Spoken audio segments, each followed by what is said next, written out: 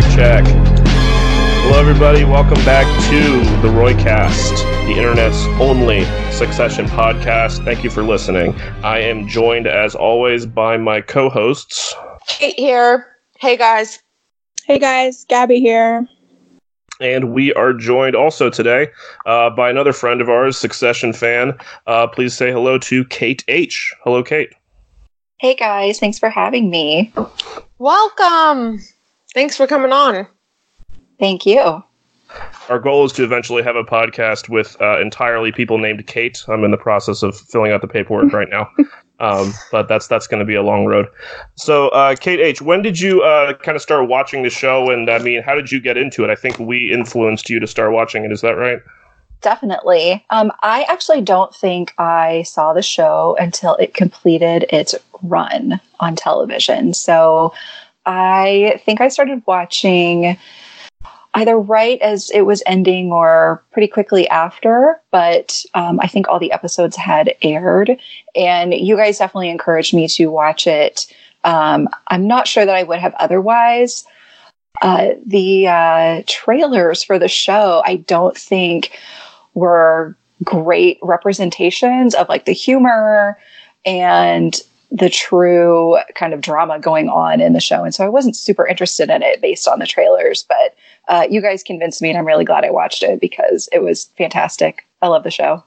So what did you really enjoy about it, and what did you find of interest as you got into it? I know you had, I think, a particular connection to this episode, but were there other characters or episodes that you found yourself like kind of relating to, or that really got you into the swing of things? I loved Tom and Greg as the sort of outsiders in this crazy family. Getting to go along in the plot and the story with them. You know, they were sort of a substitute for the reader or for the watcher in some of those situations because they were such outsiders and treated pretty poorly by some of the main cast. Roman is a fantastic character, and I thought Kieran played him very, very well. Super funny, just a total blast to watch, as opposed to the actor who portrayed Kendall. Very, very different type of story, type of character, but there was a lot of zaniness to a lot of the characters, which is, of course, entertaining, but the way they interacted with each other and seemed to really portray a strong familial bond was, I guess, what kept me interested and kept me watching. Yeah, hearing you talk about it kind of reminds me of the way I think Gabby usually talks about the show as like being sort of connected to these other HBO dramas about big families like 6 Feet Under, and then you have these side characters who are sort of, audience point of view characters that sort of give you a keyhole view into how these families conduct themselves and their sort of unique cultures or ways of relating to each other. Definitely. I just wanted to add that I thought Kieran Culkin had this was a really strong episode for him. And I know I mentioned some great one-liners, yeah. Yeah. And I know I mentioned Stewie's mannerisms last time, but man, Culkin has as Roman, some really strong mannerisms and just weird things he does that's obviously not scripted that Kieran is bringing to the role. And this was a really strong episode that showcased that. So, Kate, you wanted to talk about this episode in particular, which is episode 4, the Sad Sack Wasp Trap, which is referring to the Reckney Ball, the Roy Endowment Creative New York sort of annual gala event. And I think you had a particular interest in this episode. What was that? Yeah, absolutely. As a professional nonprofit fundraiser, this episode more accurately portrays the world of nonprofit event fundraising better than pretty much any other fictional show I've ever seen. Truly incredible. Had me like rolling with laughter to the point where I have actually forced my coworkers to watch clips of this episode, and cold butter is now our code phrase. Connor going around apologizing to everyone for the butter. I love that. Logan's like, what's wrong with the butter? Yeah. But Marcia knew. Frozen. Frozen. I love that little tidbit. Marcia knows. Marcia knows, yeah. So, yeah, this is a cool episode. The first half is sort of, we kind of get Logan back after his incapacitation for a couple episodes after the pilot. So there's a lot of, tension between Ken and Logan, and Ken continues to get shit on, just without fail. You don't have to worry about Ken not getting shit on. But I think some of the other characters get taken down a peg in this episode in ways that we haven't seen before. There's a lot to drive the plot forward. A lot of humor packed in. The sort of institutional culture of ATN and the company, ATN being the, essentially Fox News analog that is run by Waystar Royko, and then also delving a little bit into what's going on with Tom and him taking over the helm at the Parks arena. But yeah, so the episode starts with Ken kind of reviewing his speech for this gala for the Reckney Ball, because he's ostensibly going to be the keynote speaker. And one thing that I picked up on the rewatch was that when he gets off the plane, I guess he was in LA or something for business, but when he gets off the plane and he gets into the car, he's wearing these kind of dorky sunglasses, and he's also wearing a baseball cap that says Walter on it, which I thought was hysterical. Considering so Walter being sort of the Gawker company that was acquired in the pilot, and considering Lawrence, who runs Walter, his open contempt for Ken, Ken wearing the baseball cap, trying to be cool, be a Murdoch son wearing a Gawker hat. It cracked me up when I noticed that he was wearing that cap when he gets just he constantly bodied by Lawrence. Yeah, and I mean, it's not really, I don't think they tell us where he's been exactly. He's been in LA taking meetings of some kind, but he comes back and Logan's back in the CEO office. The implication is that, he looks away for a second, then the fox is in the hen house, right? And he has, once again lost control of the power dynamic. But I want to double back and talk about Shiv, who has there's a few interesting subplots in this episode, but Shiv is one that really gets us into, as you mentioned, Gabby, the culture of kind of ATN. Do you want to talk about, Gabby, what Shiv exactly is up to and where she starts off in this episode? Yeah, well, I mean, Shiv is currently working with a liberal politician who is running for Senate in New York. It's Joyce, right? Is that it? Joyce, right. Yeah. So the episode. Yeah, I don't know if we get a last name, but Joyce. So as we know, she's this rising star in the party, as we know from the last episode when Shiv meets up with her ex, who is kind of working with a rival candidate. And there is a scandal that erupts where Shiv's candidate's husband basically took a picture of his asshole, and it ended up on this website. And it's obviously pretty unsavory, and she's trying to do damage control. They're all trying to do damage control, but the news is running with it. ATN is obviously running with it because there's this conservative media outlet, and she, in this episode, Shiv, we've seen her up to now as sort of just having fun and enjoying her position of power and her ability to sort of be at the top of this political game, which she really does kind of see as a game. But this is the first time that she really has a major conflict when it comes to something other than her family. So she addresses, she's in a meeting with her candidate, who's an African-American candidate, which also sort of, hammers home the point that that ATN is a conservative media outlet, and it's, doing what it can to take this candidate down. So Shiv is kind of talking to the candidate, and she's saying that, you need to make this go away. And response to her, it's not going away because ATN won't let it go away. So I think you should talk to your father, which is the first kind of jab that Shiv is on the receiving end of in this episode. And it kind of reminds me of the pilot when Ken is told, do you want to call your dad after the failed meeting? I think these kids are kind of seen and can't really escape the fact that they are just extensions of their father. So even though Shiv has sort of carved out her own place in the world, or so she thinks, working for this, for liberals and the Democratic Party, and she's doing her own thing, ultimately she is never going to be like cut off from being an extension of her father. And so when her own candidate tells her, maybe you should talk to your dad, it shows the lack of control that she thinks she has. But in fact, she kind of flails when faced with this particular career challenge. It seems like something that she has not dealt with before. Yeah, I mean, you make a good point about how it's kind of a callback to that line in the pilot, and I think there's almost the implication that one of the reasons Shiv is in the position that she's in and has the jobs that she's in is because she's being hired with the expectation that she can pull strings and influence powerful people like her father. And then it turns out she can't. And there's this palpable frustration on her candidate's face when she can't do that. That encounter was really mirrored by, and I think it was before her conversation with Joyce, but it may have been after. She was talking with Ava. Yeah, that came after. Yeah, that one was. Yeah. Ava is such a tough cookie, and she just is having none of it. Shiv's trying to use her influence to make sure ATN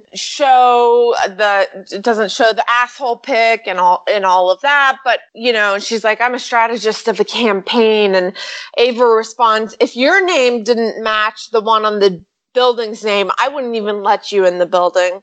So again, it's like completely reified to her that you're only worthy really because of your family name. And, similar to Joyce, she gets hit with that 1-2 punch in this ep, and she's very shooken up, as we kind of discussed before, but from the Ava one-on-one dueling kind of, I thought that scene was great. I thought it was necessary. I thought, it's time that Shiv needed to be taken down a peg. Yeah, so Ava is a producer at ATN, and she's played by Judy Reyes, best known for her work in Scrubs, but she's been in a lot of things. Very funny, like when they're in the production room and she's calling out to one of the anchors and she's like, Karen, have you been sleeping okay?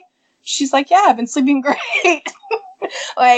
Basically telling her she looks like shit. And so, Shiv is doing damage control in this scandal and trying to, use her power. Like I said, she's sort of been having fun with her power, but now she kind of finds herself in a serious quandary. And so, she addresses Ava and she asks her to call off the dogs, meaning, you have this story really high up on your half hour.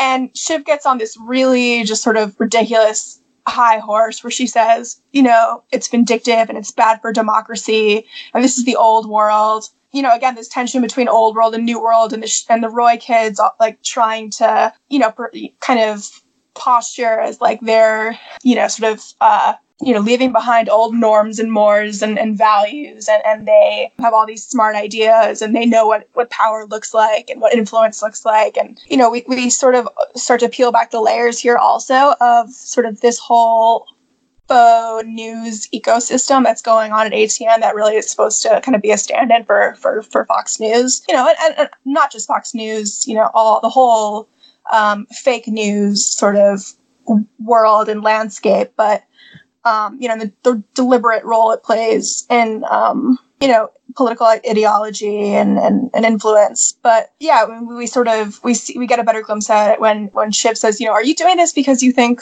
my dad wants you to be doing this? And Ava responds super wryly, oh no, he would never pressure his people like that. Yeah.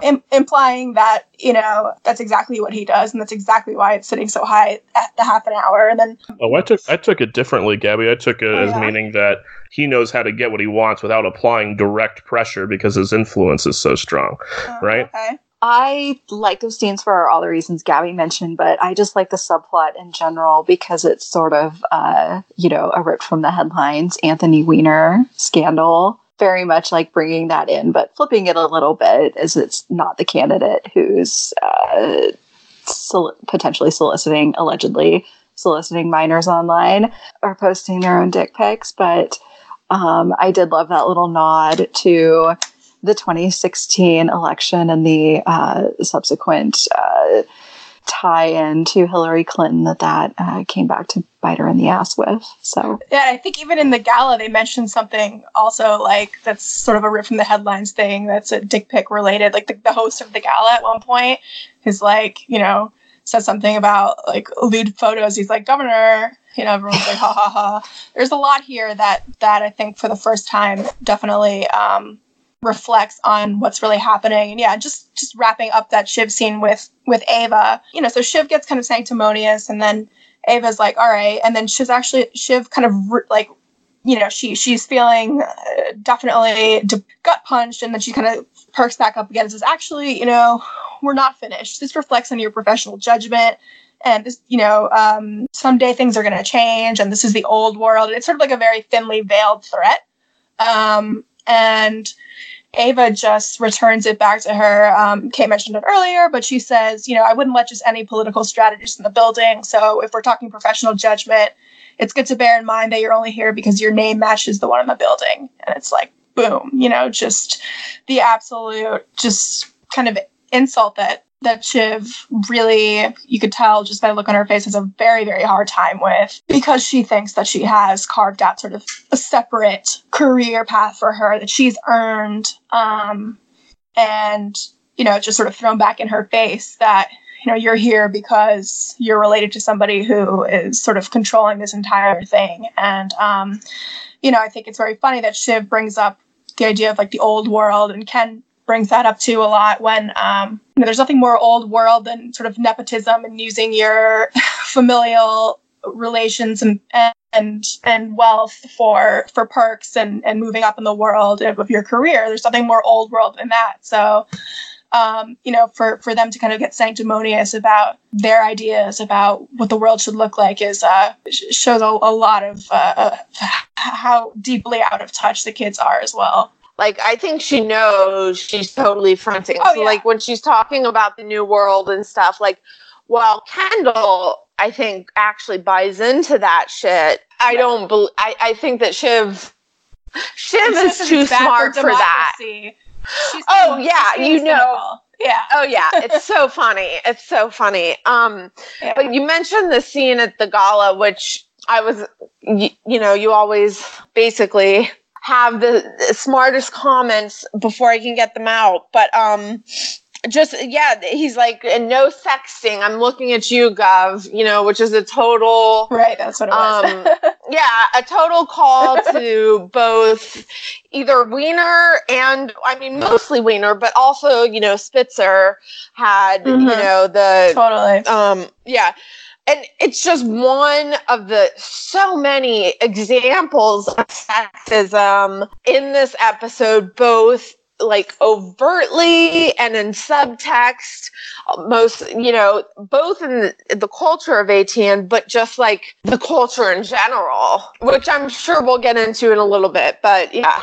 Yeah, I mean, no, I think is, you know, that's a perfect segue. I mean, the episode is really suffused with the discussion of sex as, you know, intimacy between two people, as, you know, as sexual assault, harassment, coercion, all these different things that are going on throughout the episode. The episode is sort of framed with Roman's interactions with his girlfriend, maybe wife, we're not really sure, Grace, and his inability to be, as we start to kind of see for the first time, you know, his inability to really be properly intimate with somebody. But more to the point, the ATN scenes we're talking about, there's even that scene which is played kind of as a funny scene where Ava is talking about how to play the asshole pick, and then she starts bantering with the two anchors, talking about the woman's looks, and then she tells the male anchor that he's FIE, fuckable in an emergency, which is this thing where, you know, that's the parallel is not that Ava is a specific person. It's not that she's Roger Ailes, you know, the late head of Fox News or something like that. But it's really a clear parallel to the institutional culture that we know that Fox News has, where it was not just Roger Ailes, who was obviously the sort of biggest perpetrator of sex crimes, who was working at the network and using the institutional support that he had to cover them up and carry them out. But there are multiple people like Bill O'Reilly, Eric Bolling, who went down for sexual harassment, you know, for their interactions with people they worked with.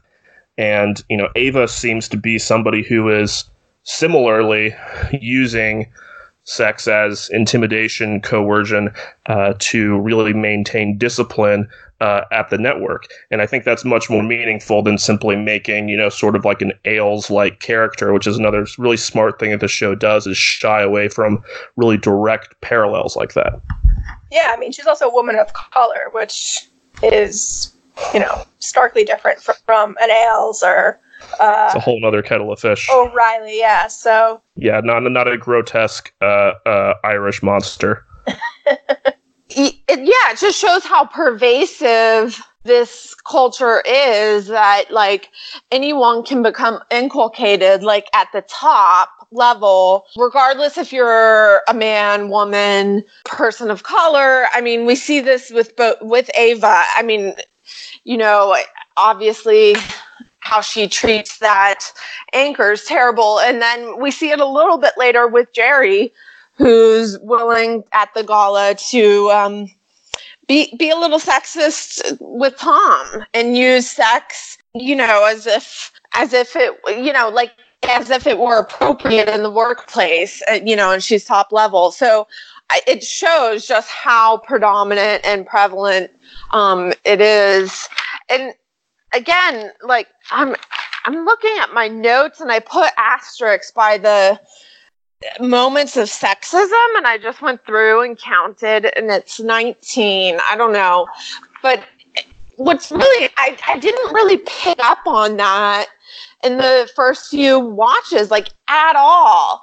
And which was mind-blowing for me, just to think like, that's normal, I guess. You know what I mean? Like, it didn't stick out that there was a huge number of sexist moments. Well, I think that's another thing about good writing like this, is when everything is really steeped deeply in the character's identity and the nature of the world and institutions that the story is about, and it's not necessarily really signposted or underlined for you. It is possible to just kind of focus on one character, one storyline or something like that, and not necessarily notice all the things that it's doing. That's the sign, I think, of a really well-written, script, is that there's stuff that you can go back to and discover that it's really fleshed out its world completely.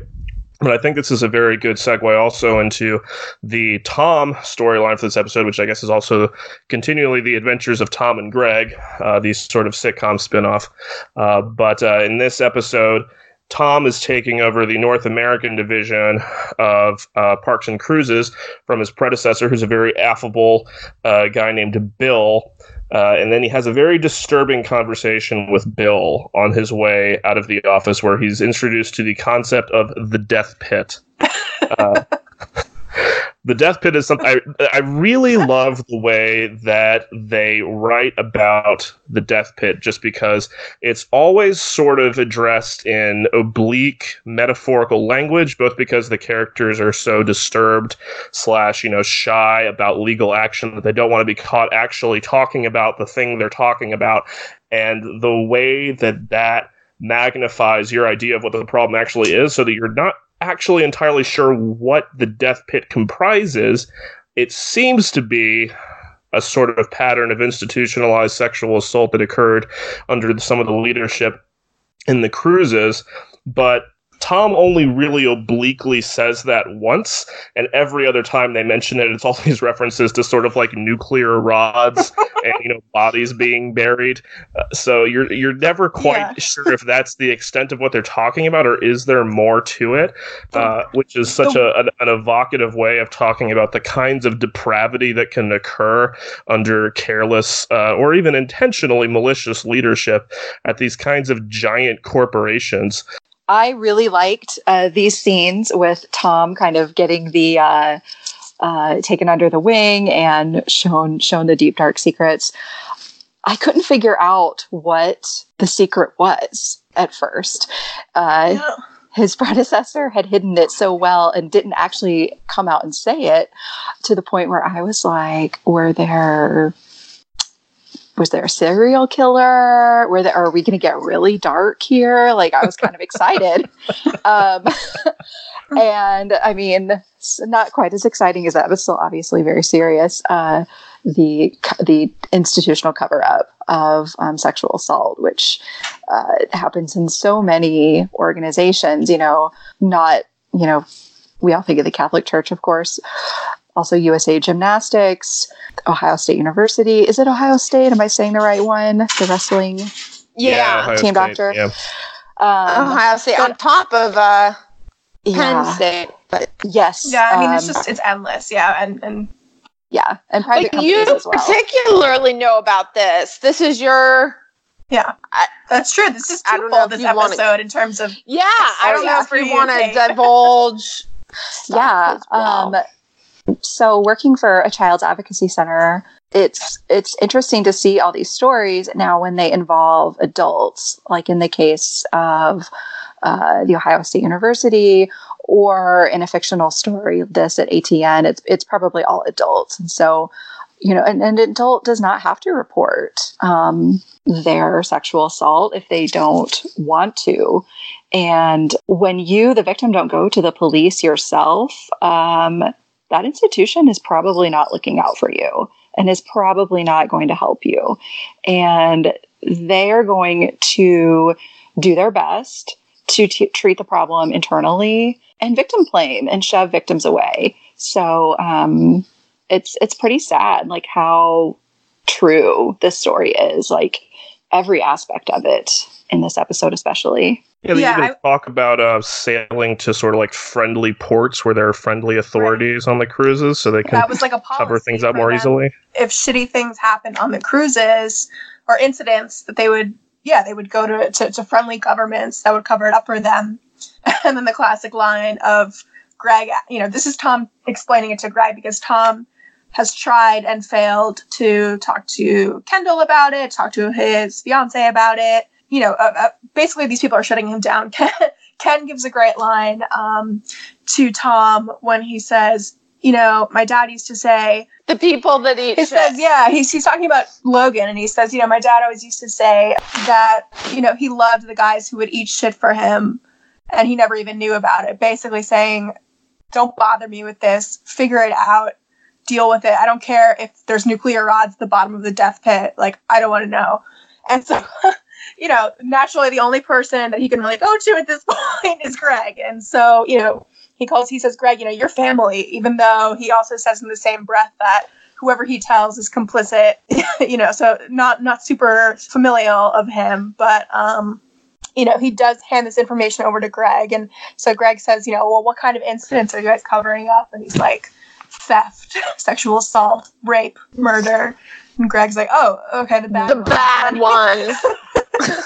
And then the only actual, to Brendan's point about how they keep it kind of vague about exactly what's happening, the only specific that he gives is that the head of cruises would go on like these entertainment tours and give contracts to the dancers who basically gave him sexual favors. That was the only specific, but other than that, we're supposed to sort of just, use our imaginations, which, in this world, as Kate was talking about, of, constant influx of news regarding institutions covering up horrible secrets related to, particularly instances of rape and abuse.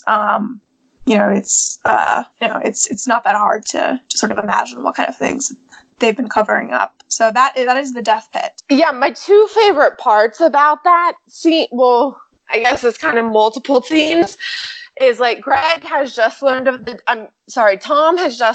death pit and is completely like morose and distraught. And he's looking out from his office and he sees Greg, and Greg kind of like, waves to him, and Tom says to himself, "Oh, fuck off." And then there's like a beat, or like a 5-second beat. And then he's like, realizes he can use Greg for something. Greg can be useful to him in this situation. So we know he's like truly becoming a Roy. And so then, like, after Gabby has just said that, he goes through the list, all the bad things. and then they're talking about being infected with the virus, and you know how you tell anyone, then they become infected, and then Greg just looks up and deadpan says, "Oh no, I've become infected with the virus," and it's just so funny. Kind of like I don't think I'm gonna like it in the death pit. Oh no, he says, "I've the virus, don't die." So funny to me. I also want to shout out in this episode the wonderful performance by character actor Mark Bloom from Desperately Seeking Susan, who plays his predecessor, Ed Cruz's, and really just gives this great sort of wry, kind of devilish performance where he is clearly so glad to be out of there and to be dumping this on Tom. But my favorite bit of acting he does in that scene is where he shuts the door and goes through this whole spiel about all right, I've turned off the Wi-Fi, I've disconnected this laptop from the network, I'm typing this into a Word document, and I'm going to print it out because I don't want anything with my handwriting on it. And Tom is nervously going, sounds like you've been watching too many spy movies. And he goes, haha, maybe. That's a great moment, and he is so good. And that actor, he's like you have two options, either I tell you or I don't, but either way, it's going to be fine. Well, but he says he's got a big smile on his face the whole time. Yeah, it's very devilish. But the reason he says, Gabby, the reason he says you're going to be fine is your family. That's why he's giving it to Tom. That's why he feels comfortable handing this off to Tom, because you're in the family. And so the one thing I really like about this episode is that how clearly it establishes the status that Tom has, and that he's becoming to be acutely aware that he has, where he is both in the family yet not really of it, because this sort of liminal position he's in, sort of between the family and the outside world, is used to dump things like this on him, because he can be, sort of a convenient scapegoat, so that the family is alerted, but not really. And at the same time, he's not really able to talk to Ken or to talk to Shiv, the people he should be able to talk to about these things. He's just left increasingly isolated by it. Greg. This is the first Reckoning ball he's going to, which, again, just kind of showcases that he's totally brand new to this. He used to look at the pictures when he was a young boy. In Mom's Vanity Fair. Oh, that is such a sad detail. That is such a Buster Bluth detail. It really is, yeah. Shiv didn't even remember that he wasn't there last year. She thought he was there. She was convinced he was there, and he was like, no, I was in Shanghai. And she's just like, oh. Oh, I thought you were this total non-entity that's just always been on my arm as long as I've been alive, this useless appendage. But we want to talk about, the way that storyline resolves itself, which is Jerry confronting Tom at the gala, telling him he needs to, just keep a lid on this and handle it himself, because he's the sin cake eater, is the disgusting analogy that she uses. And he immediately assumes that Greg has informed Jerry, and they have a bit of a falling out over this, though Greg protests his innocence, leading Tom on the ride home to feel even more isolated, as he is starting to think that, maybe it was Shiv that sold him out and was not even willing to talk to him about the problem. But then it turns out that it was, in fact, Greg who gave the information to Jerry.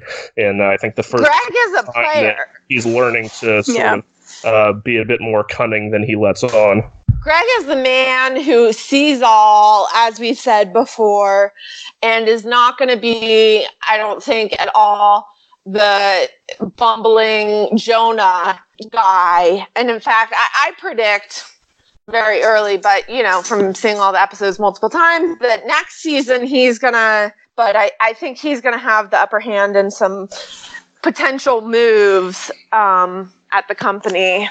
But yeah, I'm so surprised how Tom took Greg at his word. Just he's so gullible. Come on. Yeah. But it gets to his deep insecurity about Shiv, clearly. Right. But just thinking about the way that Jerry kind of takes him down at the gala, and Jerry definitely has a little bit of a buzz on. But she's fucking with him, and it kind of brings back Roman's line from the second episode when he calls her a stone cold bitch. Or he's like, I'm not trying to be rude, but I've always thought of that you're kind of just a stone cold bitch. And we really see that that side of her very much explicitly with the way she talks to Tom at the gala, and basically says, after he asks her, like, you know, how do you know about this? And she's like, what does she say? She's like, oh, Tom, I'm sleeping with your mother. Or like, I've been having a sexual relationship with your mother, and she talks when she sleeps. And Tom's face, when they pan back to him, is just like, the life is just sucked out of him. It's so funny. And it's, I think Jerry and Ava really, you know, kind of dominate in this episode in terms of taking down the main characters.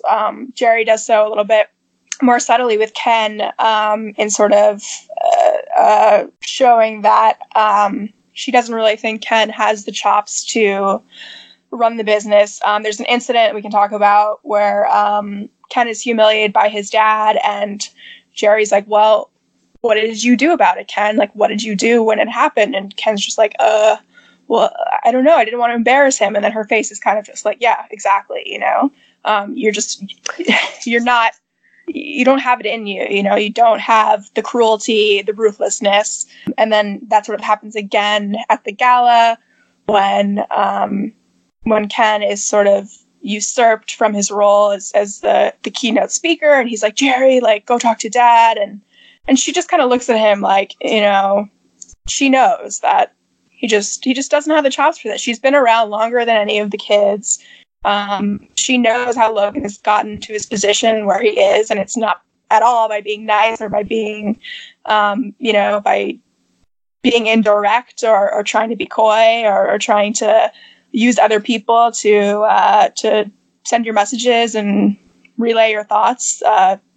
And I think she knows that, and she's, you know, I don't know if it's because she's extremely loyal to Logan or she just realizes kind of the bigger picture.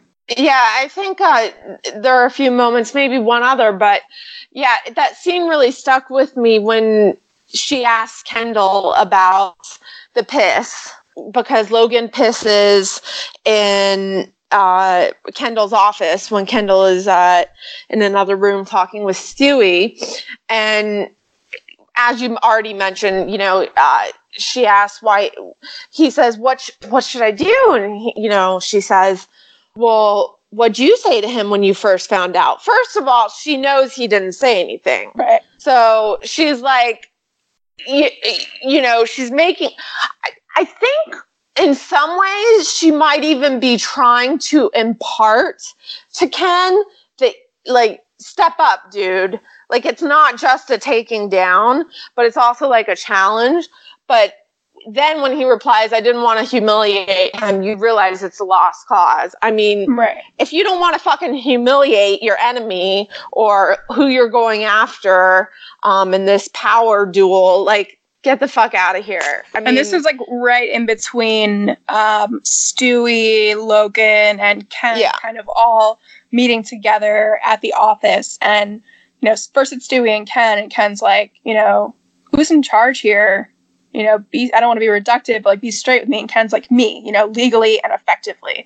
And then by the time Ken is back in the room, Logan has pissed in his office, and Logan is making, you know, chit chat with Stewie, very pleasant. And, you know, it's very clear that, you know, and then Stewie says something to Logan, like, you're the boss. I mean, Ken and Logan are fighting about Opalite, going into data mining. And Ken is like, well, you know, it's a saturated field and they're kind of snake oil salesmen and it's a gold rush. And Logan's like, yeah, and who likes gold? It's just such a great line. It's just another takedown. The way, you know, that Stewie is kind of looking at the two of them very quizzically, both at the gala and at this earlier office scene, sort of like, you know, who's in charge here? And Ken is very much convinced that he is. But Logan, you know, will not let that come to pass. There's our episode title. Who's the boss? That's the alternate title for Succession. Yeah, and I mean, even Logan is like seething in the car. He's with Connor, and Connor has sort of taken on this role of planning the gala, which might have maybe fallen to Marcia, but she's sort of busy taking care of Logan's health because he's not doing that well. Like, you see him at one point getting the shot of something. I don't know if it's steroids, but the doctor's like, you're only supposed to do 3 of these in like a year, and you've had 3 in like 2 weeks. Like, and Logan's like, jibber jabber, you know, shut up and shoot up. He's just like, doesn't give a fuck. He's like, I'm going to make it to this gala. And in the car, Connor, we get some glimpses of the childhood. Connor's like, you know, I remember when you and Mom used to sit at the Reckney Ball, and you'd be talking to me about all these, you know, influential New York families. You know, this guy Astor, he's doing this, and he went there, and he's porking her, and she's a slut. And it was just a really lovely time. And again, like I've talked before about how there's no way you can have a normal childhood when you're born into wealth, particularly extreme wealth.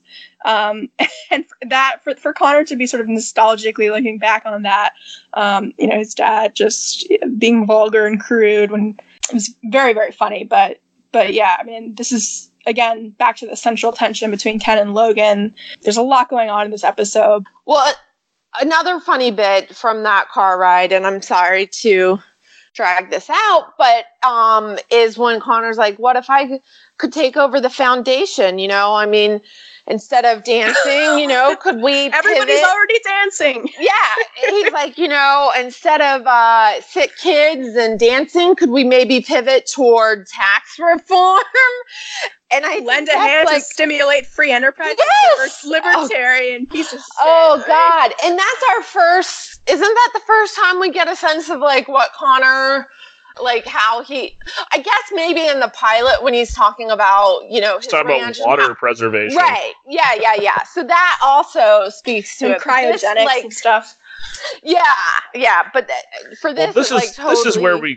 This is where we get a glimpse of Connor as I think a more recognizable, because in the first couple episodes he's talking about water, which is like Mad Max shit, you know, and he's talking about you know, cryogenics in the second episode, and you're like, okay, this guy's pretty kooky, and he's still pretty kooky, but in this episode he's more of a recognizable kind of rich asshole, right? The rich libertarian freak is who Connor is. Yeah, and he wants to take over this charitable foundation, which is supposed to be about, you know, supporting the arts, which, of course, the family has total contempt for because they call it the sad sack wasp trap. And Connor's like, I'm going to take a more active role, but it seems to me like his active role is just micromanaging the person who's actually running the event. So, Kate, I think this is probably a good time to segue into like what you thought of maybe the way that the Reckney Ball is run. Like, I don't know if I don't know how this compares to sort of like the scale of events that you've had to run in your work before, or whether maybe you've worked with people like Connor, and what you can say about that. Well, first of all, most people involved in fundraising are definitely rich libertarian assholes. So absolutely. Most galas that I have been a part of are a little bit smaller in terms of the expected revenue generator. Basically nothing outside of New York can compare to New York in terms of fundraising events like this one.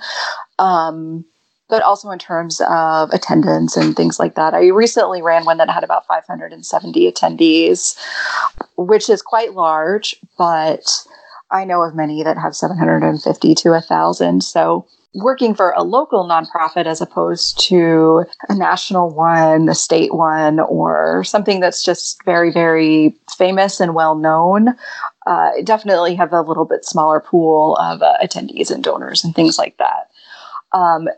In this episode, Connor really appears to be the event chair, which is a volunteer position and is often a title held by a socialite who is invited to hold the title by the organization or by a board member, which obviously each member of the Roy family is, or something like that. And yes, he's very micromanaging. I have worked with event chairs like this, and it drives professional event coordinators crazy. It is hilarious to see him do things that are often the job of lower level staff members, like herding people to the right bar, like, oh, the room is lopsided, and I've got to get people to go over to this bar where there's a much shorter wait so that people don't start getting pissed off and angry. That's definitely something that staff do, but he is really, really into it, which I have seen event chairs get really into it. They sort of have their personal reputation on the line. They need to have a good event and make a lot of money so that they look good to their friends, right? This is why they're really participating in this ultimately. Yeah, and I think it's a way for Connor to sort of look good to his family, like by not having a role in the company and sort of just being off doing his Thoreau thing. This is like a way for him to show, hey, Dad, like, you know, look at me. Look how great the ball is. You know, I'm so concerned about the butter and the placement of the forks. You know, and he goes into halfway through, he goes into the kitchen, he's screaming, you're all fired. And then at the end, you know, he's like, this was amazing. Everyone's promoted. Alan Ruck, just very, very funny, very well played. But yeah, I mean, I think it's a way of sort of ingratiating himself to his dad that, you know, he's unable to do by not really being in the business. But yeah, I mean, his style in this episode is unreal. I mean, when he's backstage with the dancers, who it's like an all black contemporary dance crew, and he's talking to one of them, and he's like, "So where are you from?" And the guy's like, "Bushwick," and he's like, "Yes, indeed." Like he has absolutely no idea where Bushwick is. This is one of my favorite scenes in the whole series because the speech the first line he gives, he like shakes hands with this dancer who's like, you know, a black man, a dancer. He goes, "Yeah, people have a lot of preconceptions about me too, you know." It's difficult. Yeah. It's difficult. Oh Not like I'm God, sure everything is for you. And then he has this line where he goes, "See, I actually have this idea that social equality could be achieved with a total eradication of federal support. Just people like you and me doing it together, fighting it out." Which is like a longer version of Ken's "this doing it for theyselves" line. Yeah. Yeah, and also just another So funny. Another drop in the bucket for Connor as just like the absolute worst archetype of a libertarian rich guy. Just so patronizing, so paternalistic. Thankfully, that conversation doesn't go on any longer because it would just be it was already so cringeworthy. Yeah. Another cringeworthy thing that goes on in this episode at the gala that reminded me a little bit of the pilot is Roman with his girlfriend / wife. It's very vague and unclear. There's reasons to believe that they might be married and reasons to believe that they're probably not, but we don't need to flesh that out because she doesn't last. I think one more episode. She's in the next episode, and then they go another way with Roman's love life. But it's very much reminded me of how shitty Roman was in the pilot, in the baseball scene, and how he just can't let it go. So his girlfriend, we'll just call her his girlfriend, Grace. After Roman sort of goes to Logan's table and he's like, "So what's going on?" Frank is back, and you know, Roman has hang-ups with Frank, and we know that Roman has worked very closely with Frank. I think they were together in, was it California? And he sort of has this like contempt for him. Like when he came back, LA. He had some funny lines to Ken about like, you know, just tell him to go back to bed. He needs to eat some soup and rest. You know, he obviously has contempt that he's very like openly ageist towards Frank. He's very frustrated. And so Frank is back, and Frank is, you know, there's another funny line where he's like, Roman is directly confronting Frank, and Frank's like, "Well, he said he's sorry." And Roman's like, "Yeah, he said he was sorry when he ran over he hit our au pair with his car. He said it was her fault for being too short." No, he said he didn't apologize for running. He's like, he said he's sorry. He didn't even apologize to the au pair he ran over. He's like, he blamed it on. Yeah, he said that she was too short. Yeah. Roman is like kind of talking to Logan, like, "Hey, what's going on with Frank? And is he back? And who is he to me?" And Frank is, and Logan's kind of just like, "Well, you know, you need to soak up Frank's experience. Do what he fucking tells you." And, you know, Roman's pissed.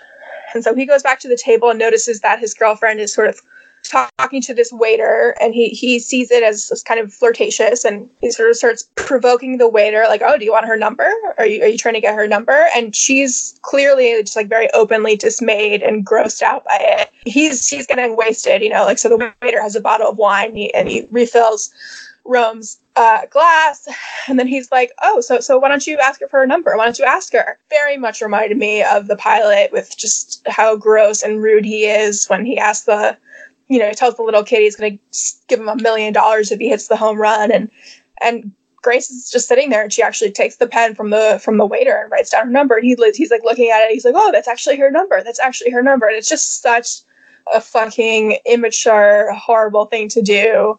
And just was not a good moment for Rome. Well, it's another instance of, one of the Roys like flexing on somebody who is like completely beneath them in terms of status, because they're being, pushed to the side somewhere else. He's clearly acting out because he's got all this anxiety about being replaced by Frank. But again, that scene ties into that interesting closing scene with Roman and Grace, where he's getting her off with the vibrating phone, which is, a pretty weird scene in and of itself, but it ties into this pattern of Roman not being able to be properly physically intimate with people. Yeah, very weird. I didn't even notice that. So my second to last rewatch, that he's getting her off with the vibrating phone, ostensibly like a text message from the waiter or a call. But it's very weird. It's like, you can just use your fingers for that, dude. Overall, I mean, it was a really gross and uncomfortable scene, both at the ball and then him with Grace at home later. But his treatment of the waiter is very similar to Connor's treatment of the event staff, and especially the kitchen staff, with screaming about the butter being cold and not being able to be spread. The event is ruined. The forks aren't placed correctly. I do think, though, that this episode did a very good job in sort of representing that roller coaster of emotions that event staff feel when putting on a high stakes event like this. I recently helped to coordinate my organization's gala, and we were expected to net over $500,000. We did so, but it was a lot of hard work. Working long hours, many hours of overtime for all of us. And of course, we're exempt, so we don't actually make overtime. The emotional labor, the physical labor, all of that, and the stress involved with it really just makes you raw. And the emotions of every little thing that go on can set you off. And it was really funny to me to watch Connor flip his shit and completely lose it, screaming at people over what really seemed like incredibly minor details, but to you in that moment are the biggest deal and are going to make or break the experience of the high roller attendees at the event who are supposed to spend their money. And then at the end, he's so happy. Everything works out really well. He's joyful. And I definitely experienced that at mine. More than a few galas. I think that has happened.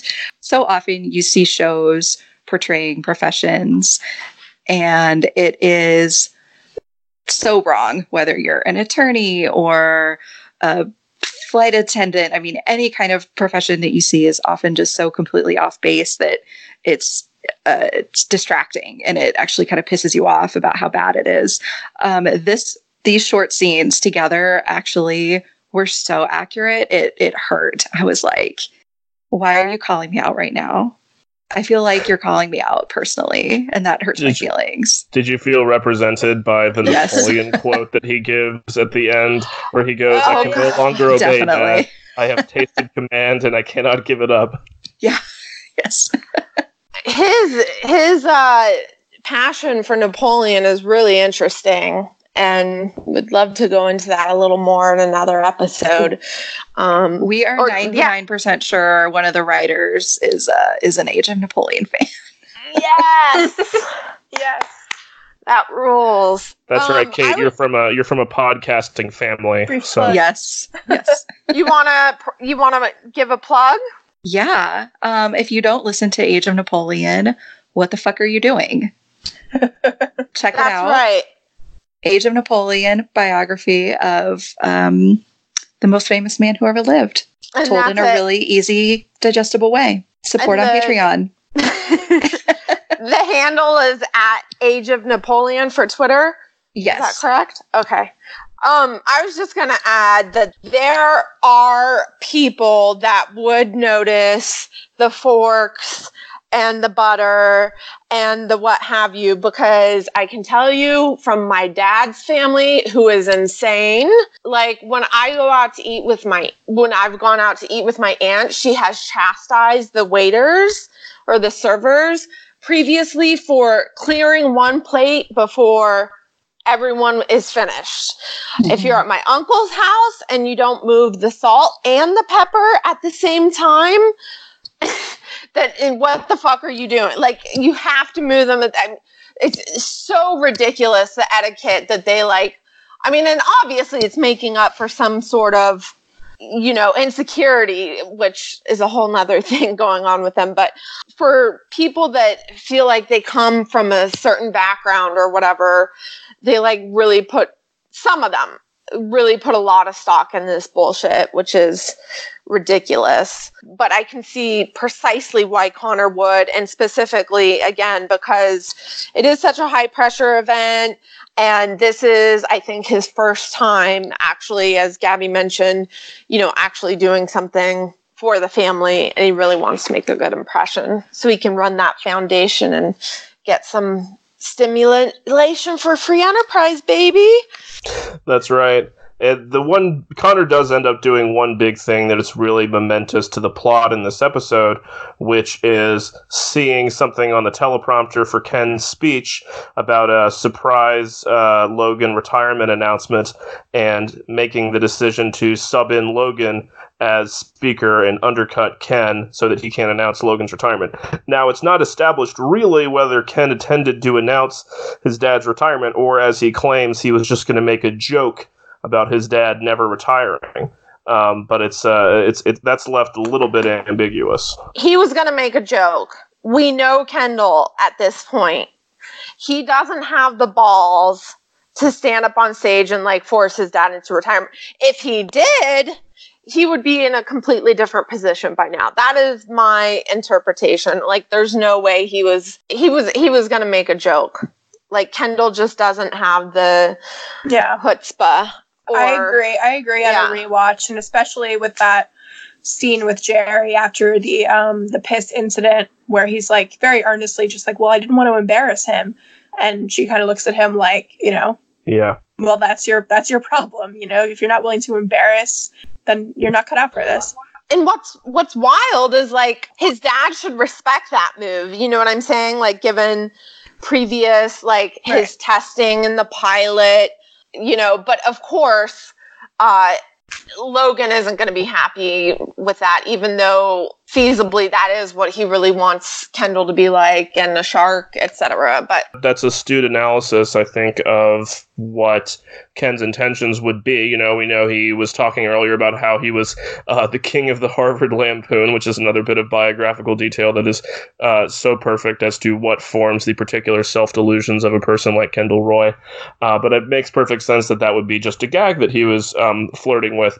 But of course, it serves to deepen sort of the divide between father and son at this point, as Logan's sort of paranoia is stoked, although he's clearly still not in his right mind at this point. He's a little bit loopy, acting out, doing things like pissing on the floor in the office. And I think if he was really thinking clearly, he would know that his son would not betray him in that manner, that he's not that kind of person. Yeah, I was wondering what y'all's take was on how Logan's well-being is at this point. It's not very clear. As you mentioned, the piss scene. Prior to that, he kind of zones out talking to Stewie, or as he calls him, Stuart, and Kendall. So I'm not really sure. I don't know. I mean, he had a hard time walking. Obviously, Marsha. He's clearly not feeling good. Yeah. And I noticed for the first time when he's coming into the ball and he sort of has his back entrance, and then he comes out and he's put into the wheelchair, he says to Marsha, I don't think I can do it. And she kind of says, like, fuck them, as to us. I don't know if she means specifically like Ken, because Logan knows that something might be going on with Ken speaking. It's sort of brought up earlier in the episode, and he's not doing well. He can earlier in the day, like, he can barely walk. Like, he's practicing walking with a physical therapist in his house. He's getting shot up by the doctor. So I think he's really doing poorly. And then even when he's trying to like get up to the stage, and Marsha's like holding on to him and just saying, like, just pretend that you're talking to Dan once you get there. She's really kind of like propelling this forward. Yeah, I thought it was interesting. I didn't pick up on that sort of from Marsha before, her sort of telling him, like, kind of gassing him up for this. Yeah, from the very start of the episode, when he's doing the walking, they have the classical music, and I mean, she knows just the right things to say to motivate him, to get him to going. I mean, it's really, and again, I didn't really notice as well until this episode. It's really heartening how supportive she is of Logan. And I came away from this episode definitely fonder of her than I had been previously. And I also thought it was the right move to have the episode actually close like on her face when they're in the backseat, just because she is the propeller of Logan this entire episode, and it seemed to befit the kind of motifs. Yeah, and especially after the third episode, where we learn about how ambiguous her sort of background and biography and her ultimate intentions really are, I thought it was, exactly as you say, Kate, it was quite moving to see really how fiercely in Logan's corner Marsha is. She really does have his back and is really pushing him to, not just recuperate slowly, but to push himself and to really get back to where he wants to be. And that's contrasted, I think, especially in that closing scene with Shiv, who is obviously contrasted and paralleled with Marsha in a number of ways over the course of the season, where Shiv has an opportunity to be there for her man, for Tom, who's in this crisis mode of trying to figure out what to do with the death pit, and she doesn't have the time of day for him. She's wrapped up in her own stuff, and in the car at the end, they're not talking, and there doesn't seem to be a bond there, whereas Marsha's sitting in silence in this sort of peace with, what she's doing and what her intentions are. It's, I think, a very striking contrast. So I think it makes sense also to circle back one more time to Ken, because this ties back into Shiv and the ATM storyline and what Ken is doing at the ball. Ken's big decision that he has to make in this episode does not actually involve his father. It involves, who are you going to go to the Reckoning Ball with, because he can't go stag, and Rob is not going to go with him because that's insane. So he has to find someone to go with. He makes an offhand comment about how he wants to go with this hot ATN anchor, sub in the blonde Fox News host of your choice here. And he ends up going with her, although it's not really clear how that happened, although she doesn't seem to be having a great time. He's so awkward in those early scenes. It's so awkward. They're making awful conversation. God. He's asking her for like public speaking tips. Yeah, I'm actually quite nervous about giving my speech. And she just responds, "Are you?" She doesn't give a fuck. She acts like he says, "I feel like I'm on a date with an app" at the end of the episode. And that's where it comes back full force to the theme of sort of sexual coercion throughout the episode. Ken had said to Roman, "It's not cool for me to ask her out. I'm her boss." It's not really shown, I think, quite how he ends up with her there. I think that the sort of assistant to Logan, or the Roy family in general, actually made that happen. Who was there at the home? I don't know, but I could be wrong. You mean to set up the date? We do learn to set up the date. I thought Ava. Oh, we do learn that but there could have been an intermediary, and it probably was before Eva, but Eva was the one that we learn, and I'm sure, Brendan, you're going to speak to that a little bit. Yeah, exactly. So it comes out that Ava had the conversation with Anna, with his date, and she said to, quote unquote, make sure he has a really, really good time. this seems to take Ken totally by surprise. He is aware that it would be frowned upon for a boss to ask their subordinate on a date, but he also seems to be totally unaware that this sort of culture where, favors are demanded of employees for their higher-ups or for other people in the hierarchy is at play at ATN, and it's at play in Cruises, and it's throughout the whole company. And he goes and confronts... Roman's kind of pushing him too, which is exactly. always helpful. He goes and confronts Ava about this confrontation that we see play out sort of from a distance. We don't see exactly how it goes, although she seems to be quite firmly, waving him off or denying or asserting herself. But for me, this just underscored, how unprepared he is to lead this company and how much, he thinks he's the right person to do it. But he is so unfamiliar with the way it actually works and where the real levers of power are. Well, the thing that really pissed me off about him going to speak to Ava is that he promised Anna he would not. And this was like, the women getting fucked over. Kind of, she's like, please don't say anything to Eva. And he's like, no, you won't. And I mean, I guess of course he's going to, but on the other hand, like, dude, fucking respect her. I mean, it could jeopardize her position. And exactly, yeah. He definitely was aware that he did off the bat know it would be wrong to ask someone below him to go as his date. I'm her boss, but I'm her boss. You can't do that. And then Gabby, as you mentioned, Roman just like with the full-on phony shit about how much pussy he's getting. And so they're sitting down at the end, Ken and Anna, when they're sort of talking about this and discussing it, and Ken has like a not all men moment where he's like, I'm not that guy, I'm not the kind of guy who she's explaining like, you're the boss, so that's why I'm here. And he's like, but I'm not that guy. And she's like, well, you actually are. And so I think just the lack of self-awareness there on Ken's part, woof. It's a whole mess of things where he wants to go talk to Ava about it because he wants to do what he thinks is the right thing in the situation and address the person that he feels has wronged this woman, in this sort of, weird, distorted chivalry kind of moment. But it demonstrates just a number of things about his naivete about what the situation is and like the dynamics of power at play, and that he's not the only person who has influence there. And in fact, it seems like Ava probably has more influence than he does right now. So how much is him going to talk to her really going to help anything or even make things worse?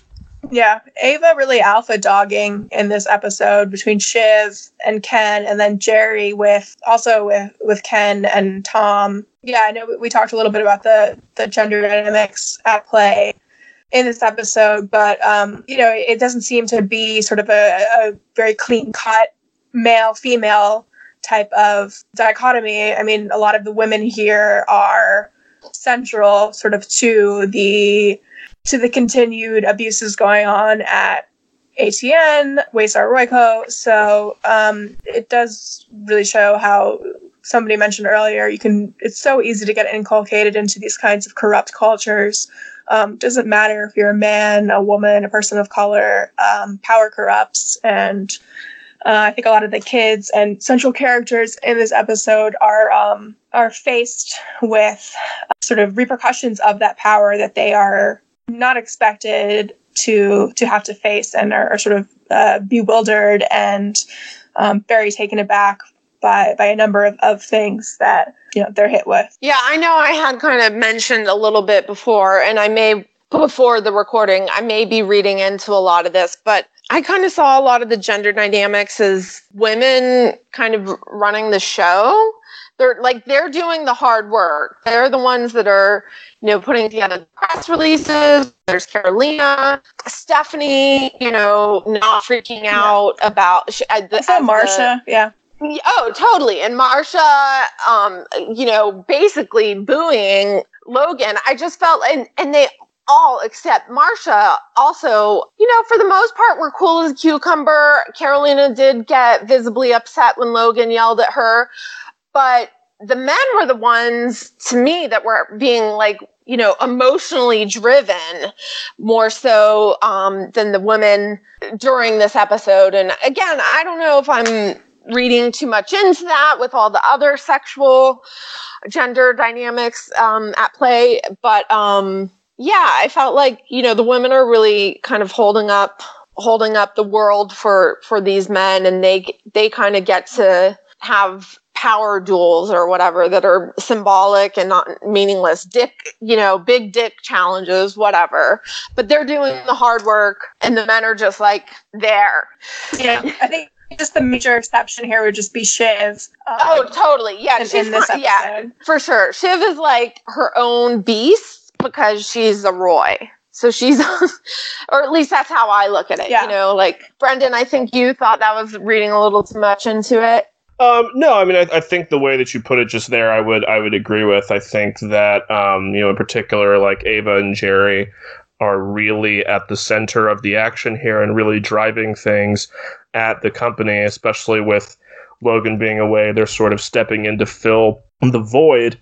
And I think that the way you frame it about how, power is going to corrupt no matter, what your identity is and what that may bring to the table is very astute. And I think it's another really intelligent thing that the show does is present that without really underlining it or signposting it. And it, I think, really underscores, again, how out of place Ken is there and how unprepared he is to try to take those reins. Yeah, and I didn't mention Ava or Jerry because I feel like, again, what you just said, like they're doing the work too, but they also are like man figures in their own way because of power corrupting, et cetera, et cetera. Just want to bring up a really funny line that that Roman had earlier in the episode, because he had some really, really good one-liners. Ken did too. They went back and forth. Roman says to Ken something about like jerking off idea gloop into think boxes, and that just sort of like encompasses Ken's notion of what direction he wants to take the business in. I mean, idea gloop. I didn't know if that was like a reference to. What did he say? Idea goop? Actually, I think he said a goop. I think it was a reference to. He said gloop. He said gloop. Okay, I thought maybe it would be like according to the closed captions, a Gwyneth Paltrow reference. But yeah, there was a lot of great back and forth there between the two of them.